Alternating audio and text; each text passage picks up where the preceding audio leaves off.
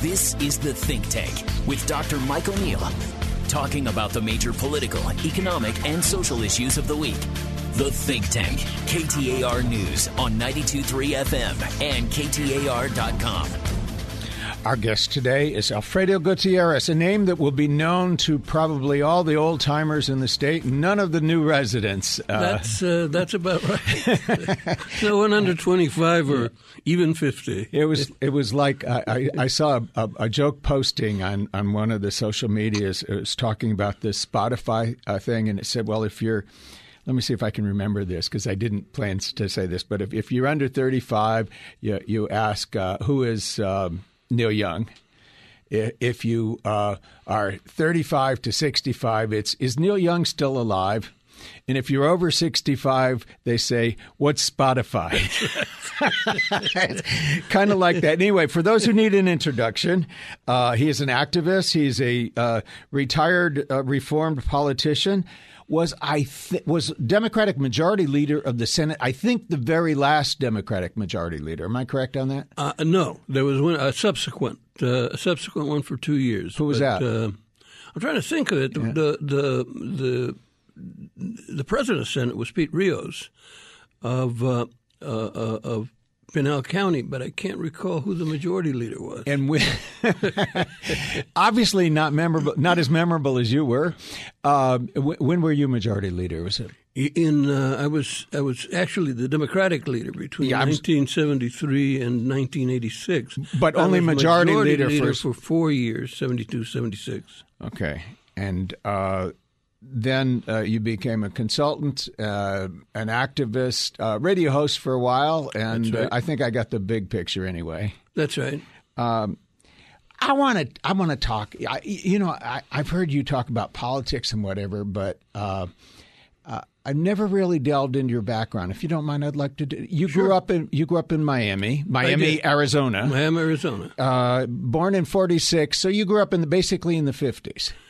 I was born in '45. Mm-hmm. Yes, I was brought up there in Miami. The family went back to Mexico and then came back and went back on 2 occasions.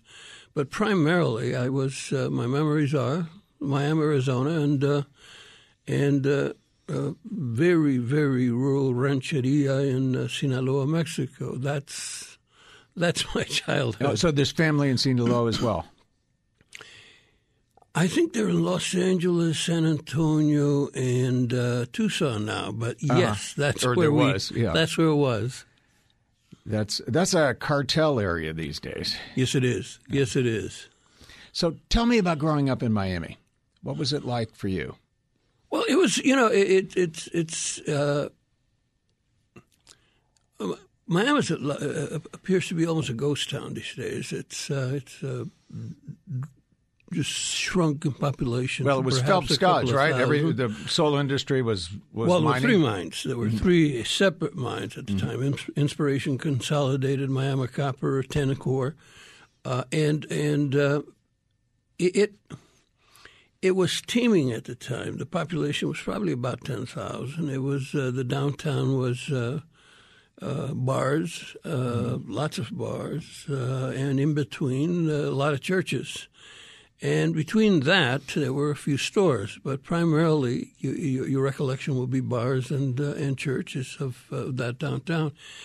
It was in retrospect, a very typical mining town. It was macho, very male-oriented, very male-dominated. You're a kid. It was all about being tough, being tough in a mining town, expecting to be an adult, and when you were expected to be, you were going underground or you were going somewhere in this mine. Mm-hmm. That was your future. That was what you were relegated to. The union, and this is the mine mill, which was at the time being accused of being a communist union. The union was the major factor for change. The mine mill was not a union in the traditional sense, that is, that it worried about employment and working conditions and salaries. Mine mill worried about all of that, but it also worried about the community in a larger sense, and It was in a constant battle to integrate the schools, constant battle to integrate the community. The union was pro-integration. That's right. And that was the next thing I was going to say. I know in the 50s, Phoenix was not integrated. Miami was not either. It was not either. It came about in 55 that integration took place. Was that in response to the court decision of 54? It was. It was also in response to the constant union demand that those changes take place, changes in the city council, etc. It was in response to that. I should note that it was controversial in this sense that is unexpected these days. My mother, for example, was very active opposing integration. She thought that integrating with white people was very dangerous. She referred to white people as gringos patas saladas. Now, you know what gringo means. Yeah. Pata salada means salty leg. And it is a way of saying that they were dirty. They didn't shower. They were clean. Wow. Or they were unclean. And my mother was convinced that white people were just simply unclean people, and she didn't want her children around them. But she wasn't alone. There was this battle, but ultimately integration won out.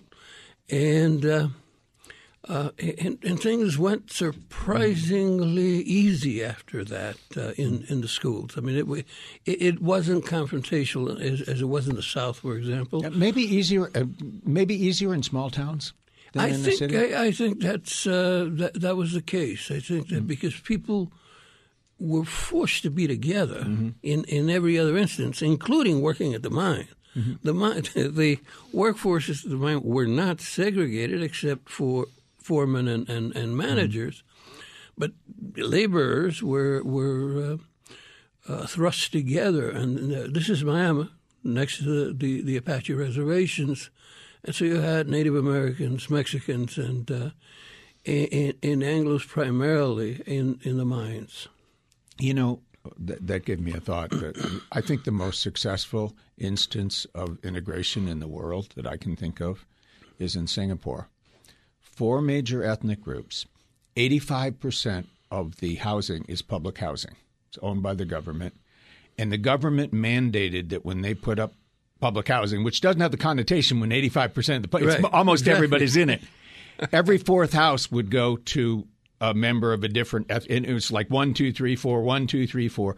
So you not only went to school together, your kids played together. You were, it was, everything became very personal. And I'm not saying they've never had any problems, but and of course it took. It was really a benign authoritarian government to pull it off. With the Army. My experience at the Army was in a sense very similar to that. Contextualized from what years were you in the Army? I was in 63, 67. Okay, so it's early mid civil rights era. That's right. That's right. It corresponded with that almost exactly. But the issue is this: there was a lot of us. That wasn't unique to this. We got to the Army. This is the first time I had been around African Americans. I'd been around black people. There were exceedingly few in my memory in Miami.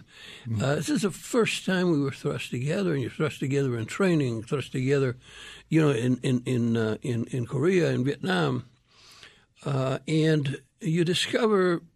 And we didn't arrive there with perhaps the Southern prejudices. We came from a mining town, and didn't, really have a context for African Americans. But it was an amazing learning experience and a wonderful one. We'll pick up that thought when we return in just a moment with Alfredo Gutierrez. The Think Tank, KTAR News on 92.3 FM and KTAR.com. We're talking to Alfredo Gutierrez, Life and Times of. I did some quick arithmetic in my head. You said if you're born in 45, entered the military in 64, that probably is right after, you probably straight out of high school. That's right. Straight out of high school. And about the time that Vietnam was well, it was in place. I mean, it was taking place, but 65 was escalation period. That's right. It hadn't, you didn't have Westmoreland and that set of the military who was convinced that you just simply had to send more troops and kill more people, and you were going to win a war. They forgot one thing. It was their country. It was their country, and they really, it was pretty amazing. I always wanted to ask these guys, okay, listen, look at it this way. We get invaded by Russian. There's Russian troops running down Central Avenue. How long before you give up? Ask that question of the Super Patriot, and they said, well, we'd fight to the last breath. Duh. The other amazing thought, and a lot of folks who were in Nam, and in Korea, but in Nam particularly, talk about this, and that is why we lost the war. And people attribute all kinds of things. There's been Seymour Hersh's book. Sure. There's a lot of books. Sure. But I think most folks who were there would attribute it to one thing: marijuana. It was everywhere. It grew wild. It was everywhere. There were kids in the streets selling it. And I think at any given time, the majority of our folks there were loaded. That included the officers. I mean, people were on dope the entire time they were there. And it created a very laconic situation. I mean, you went out, it was something worth considering. And I'm amazed by all the scholarly work that has been done. That has not gone there. That it has not got that focus of attention. Well, the sociologists call that, which I've done, that's field work, going there and participant observation. There is something to be said for that. And I say, as somebody who's done survey research, that gives you one level of understanding, but it's good to start from a qualitative depth understanding of something. And then you only use surveys on the back end to quantify, well, how much is this? And your perceptions of quantity can be off, but you usually but if you're immersed in something, you have a different level of understanding. Right. That's true. So, that's true. Why the military? Was that just something that was done a lot? I think that's true of Latinos at that time, in general. Yeah, in Miami, I'm thinking, In Miami specifically, but I think in general, Mexican Americans looked at that as a sort of a natural step.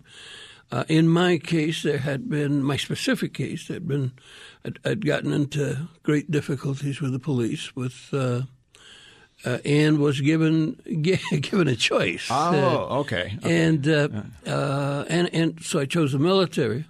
Ended up in the Army because I went in to join the Marines, but the recruiter was gone for lunch, and the Army guy was there. So I said, "Okay, let's do this."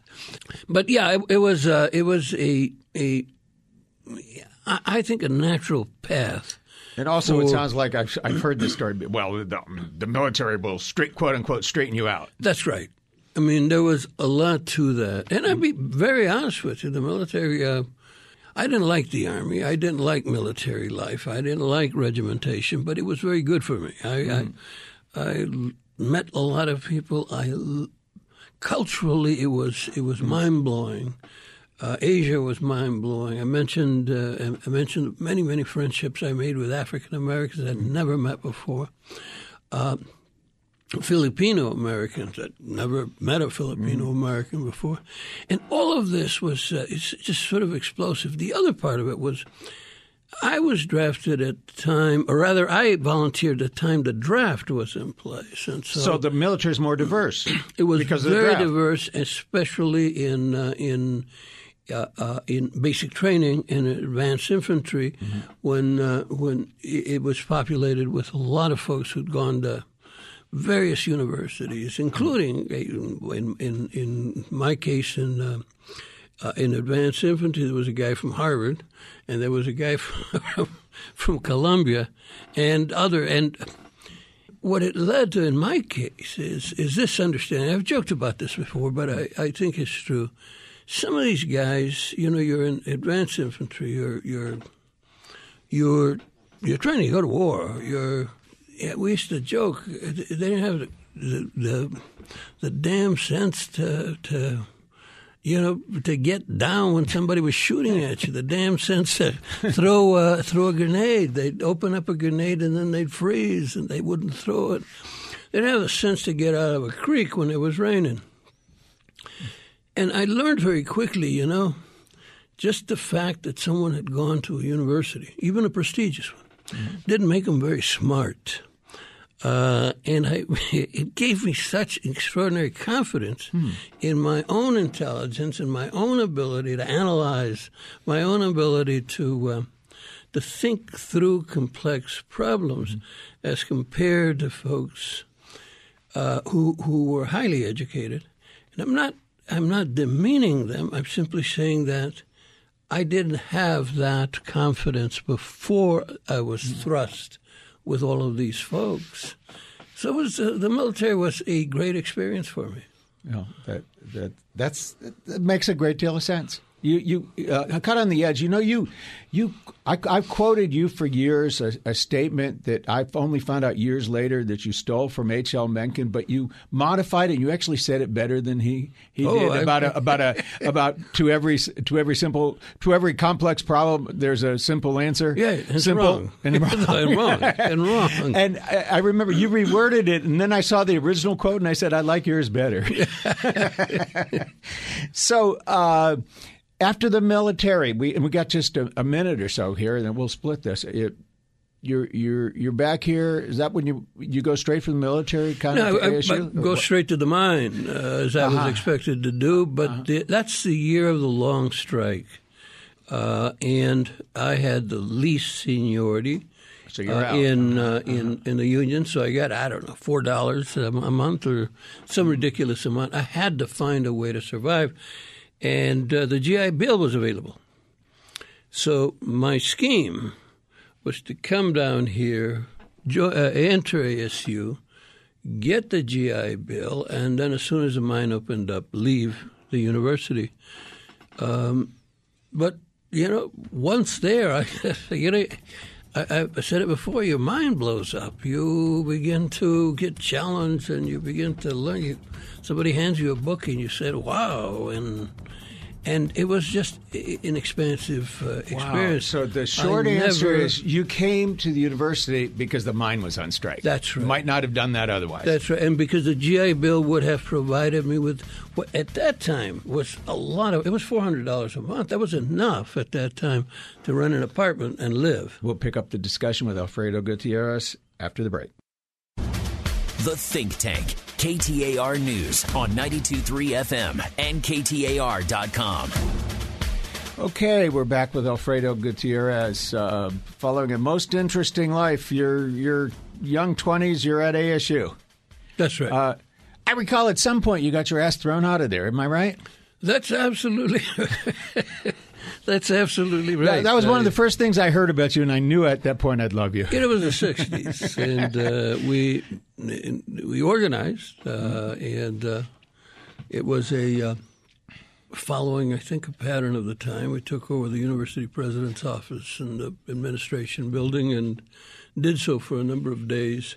We finally reached an agreement with the university, but the Board of Regents at the time demanded somebody's head, and I was the most obvious head. I had been the public figure. I had been the spokesperson. But the code of conduct did not allow for simply throwing me out. So they had to change the code of conduct in order to allow that possibility. And in the meantime, drag me to one hearing after the other. I like to say that they forced me out rather than threw me out by just simply monopolizing almost all of my time in one hearing after another about what I had done and hadn't done. Did you ever interpret that honorary doctorate you got from ASU as an apology?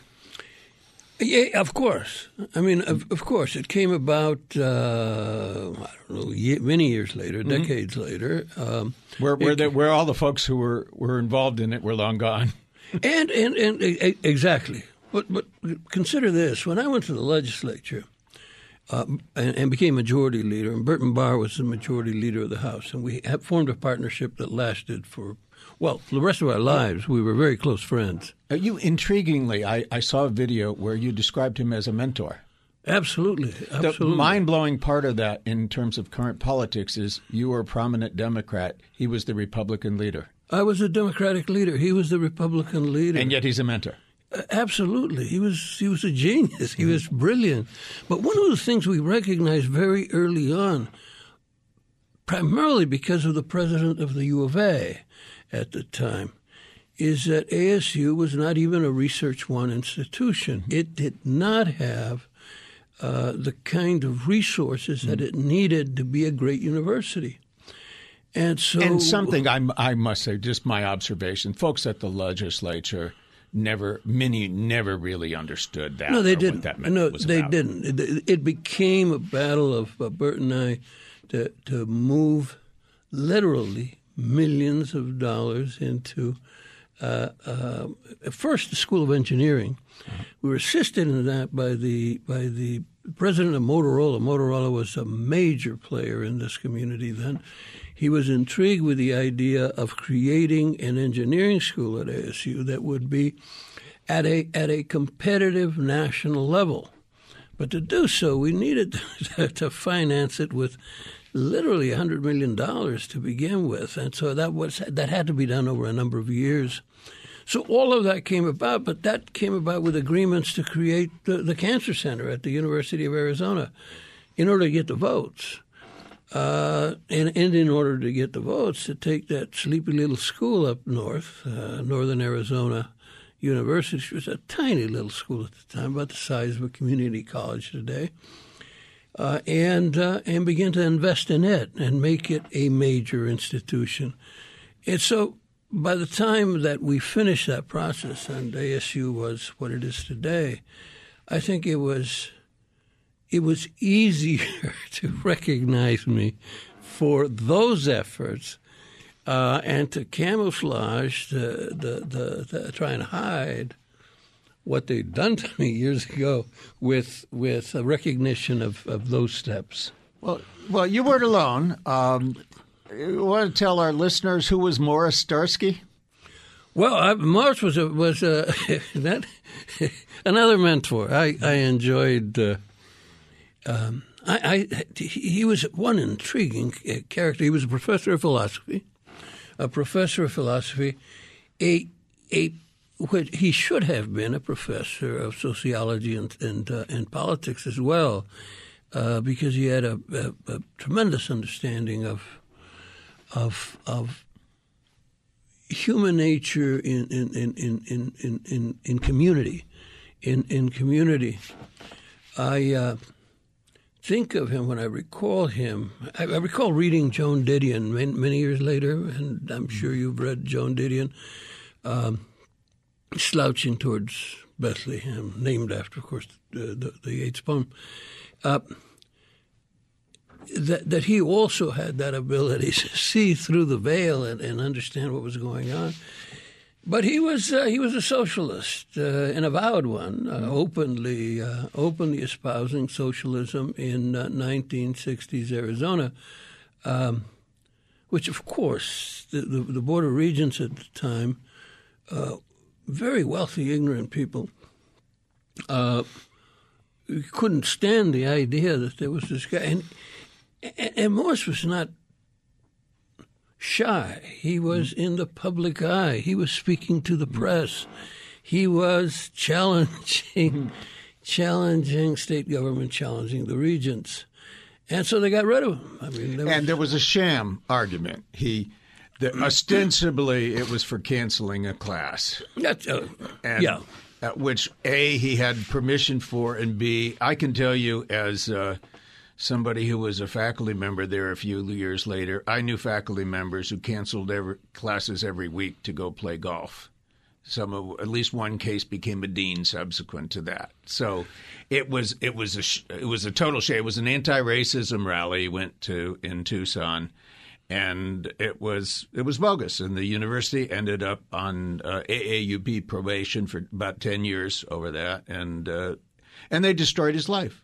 They destroyed his life. They made it impossible for him to go to another university. It was a sad outcome of otherwise an extraordinary human being. He was quite a guy. I enjoyed him very, very much, and learned, and he was provocative. He forced you to think. He forced you to reconsider assumptions that you'd carried since childhood, simply because you were told it was so. Mm-hmm. And those are the hardest ones. They are. He forced you to think, and he was a brilliant guy. I want to move on. You knew Cesar Chavez, and I want to. One of the interesting things, he was no fan of immigration. Well, there's an arc there of with Cesar. There's a clear arc. He was a major advocate for the rights of immigrants, documented and undocumented. After he'd won the battles in California, the growers began really a outward, open program of trying to recruit undocumented workers, so that the union would be diminished in its influence and power. He then became famously and unfortunately and tragically anti-immigration. It was a status that he maintained for a number of years, but he couldn't keep it. He couldn't keep it morally, but in addition to that, his allies outside of Latino allies, Mexican-American allies, including myself, outside of the union itself, began to challenge him and begin to say, we're not going to go forward with you unless you change this policy. And I get that as a labor leader. He sees the growers trying to change the economic calculus by flooding new workers, therefore making them compete with one another. And I guess I also say this as somebody who's white and highly educated. I recognize that I can be very pro-immigration without any risk of any personal threat to my own economic well-being. That nobody that's in the immigration pool is any threat to take my job. And not necessarily so if you're yourself a first-wave immigrant or first generation. Absolutely, it was tough. I mean, it was a tough competitive situation for a job that paid so very little, and it was creating the necessary conditions to reduce salaries, to reduce pay. I say salaries, there are no salaries, but to reduce wages, pay. Yeah. And so it was a tough battle, and it was a time that the choice was made of whether to then recruit those undocumented workers to the union, or simply try and exclude them to protect the few labor contracts that were in place. Most of us thought it was the wrong decision, but he was Cesar and we weren't. Cesar was an extraordinary human being, and even your greatest idols have clay feet, and those were his. We'll be back, concluding segment with Alfredo Gutierrez in just a moment. The Think Tank, KTAR News on 92.3 FM and KTAR.com. We're back with Alfredo Gutierrez talking about his life and politics. We hit on the edge of something a minute ago. We talked about immigration. I mentioned how, for many Hispanics, the immigration is a two-edged sword, that if you're in a working class job, you could be threatened by more immigrants coming in, competing for wages. And I have I want to couple that with a kind of a cultural conservatism that is often the case in the Hispanic community. But I want to fill that in as possible answers to the question that I want to ask you. Donald Trump got a third of the Hispanic vote, and that number went up slightly in 2020 compared to 2016. Are those the explanations, or if not, what? Well, I think it's important first to divide away the Cuban American community and to some degree the Venezuelan American community, because I say to some degree because it is demographically a very small I was going to say Cubans are lean Republican, but it's a tiny percentage of Hispanics. They're not driving that number. So what's driving that number, of course, is Mexicans and Mexican Americans. If you look at those numbers that you just talked about, Texas is a major player in that. So what's driving that? I think it is cultural conservatism. But I had mentioned the evangelical church a moment ago. The evangelical church has become political. It is a political institution that it was not 15 or 20 years ago when my mother was very involved with Protestantism, with that fundamentalist. It is today, but that is also true of Latinos who are evangelicals. They are part of that larger sort of political ambiance that is driving to the right. And in addition to that, you have, I think, the areas that have become problematic for older Latinos, LGBT rights, a lot of older communities. Exactly, yeah. They're torn with this. Even though Mexico City, for example, has recognized gay rights. Well, and just aside, I've noticed this. I go to Penasco all the time, and I notice an acceptance there of gays. That I said, well, where's the old sort of Mexican macho? It seemed to me, in at least the little slices of Mexico that I've seen, to be a non-issue. Oh, it's a very divisive issue, but it maybe it's no age. longer Maybe it's age. It's no longer hidden away. Yeah, I mean now it is a public major issue there, as it is here. But it's that fundamental conservatism. In addition to that, I think there was something a lot of Mexicans don't want to talk about. Let me share it with you: machismo. Mm-hmm. Trump was a tough guy. He liked to play the tough guy. He's tough. He's going to beat you up. He's gonna, and a traditional Mexican male culture, he mirrors that. You know, I am a man. We are machos. And he played into that. And so you'd run into these young people, young guys, who had no damn idea about his politics and didn't care. What they cared about was that he swaggered just like they wanted to swagger, that he was a tough guy just like they wanted to be. So all of those factors, I think, play into this. But I say that the other factor that plays into this that has to be part of it is the notion that my parents got here and they worked hard to be here. Why should somebody else just walk in and become a citizen? Of course, it's an ignorant notion because, even when I was a kid, people walking back and forth across the border openly. So it's an ignorant, uneducated notion, but nonetheless, I mean, you will hear it very often. Yeah, my parents came here and they had papers. Well, the truth is they didn't. The truth is they probably didn't have papers, but nobody cared. They came up here, they got a job at the mine, for example, and they said, go get a Social Security card. And they did, and they gave them one.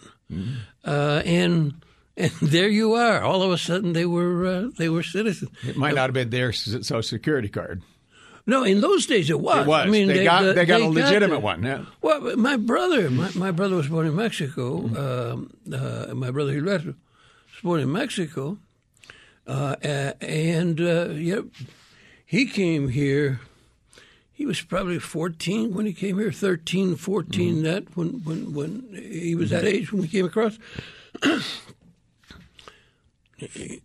He got a Social Security card and went to work at the mine. And then the Korean War, he went off to war. He's been in America. His children are American citizens, etc. But he never went through that process. I mean, that's true of many, many generations. But nonetheless, this belief that that my parents, my grandparents came across. And the myth. I love the myth. We did it the right way. Yeah, we did it the right way. And they shouldn't be here working. We should be having that job. There's nobody who really wants that job. You do understand that. Nobody really wants to go to Yuma to work picking artichokes today. Nobody really wants to do that. So it's all it's sort of the mythical nonsense that surrounds the issue of immigration. So, are you familiar with the Massey study? Massey's a Princeton professor, did a massive study of immigration. Right. You know the study. Right. Shorthand version is that his time period was 1986 to 2008, which was, I think, available data at the time he wrote about this. We are spending 20 times what we did on the border. And the net best estimate that he could come up with as a result of that is that we have 30% more immigration as a result of the additional enforcement. And the reason is that workers would come up here in the era you described, come up here, work seasonally, send money home, go home for the winter, and circle back because the border was open. When the border starts to tighten, they say, if I get across, maybe I shouldn't go back, and then I should either marry here or should bring my family here.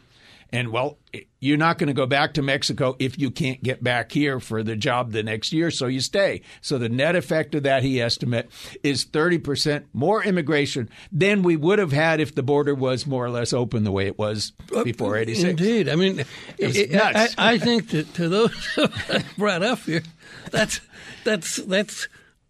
an obvious reality. But it's not obvious in political discourse. No, it isn't. But remember, we used to talk about the migrant stream came from Mexico and it moved north all the way to Minnesota to pick cherries or whatever they pick up there, and then come back down and go out. Where the jobs are.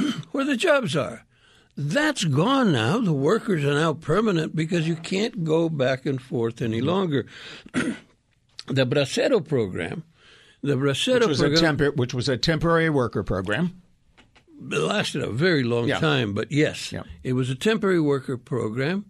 It allowed workers to come here seasonally, and they came seasonally, worked mostly in agriculture, and at the end of the work, they went back to Mexico. You stopped the Bracero program. At one point, 4 million people participated in the Bracero program. So there were hundreds of thousands, if not over 1 million Braceros in the United States at the time that the program expires. That it's not. They stayed. They stayed. I mean, they couldn't go back. They stayed. So those attribute the numbers. We got less than a minute to go, but just quick question. We are in a situation right now of documented worker shortages. Do you think this changes the conversation? That thing about taking somebody's job in the current environment, that's a pretty weak argument. Does that change the politics of this at this point? It should. It hasn't yet, but it should. I mean, farmers are adamant that it should. the travel industry is adamant that it should, but it hasn't yet. I mean, you're still fighting this thing in terms that were relevant and discovered somewhere in the 70s. It will soon, I hope. Thank you so much. I hope this was fascinating. I hardly scratched the surface on the stuff that I wanted to talk to you about because the biography was so fascinating. I hope you'll come back soon. I'll be happy to. I assume we were going to talk politics. We did in a roundabout historical kind of way. Alfredo Gutierrez, you can reach me at mikeoneal.org for contact through social media, whatever. See you next week in the Think Tank.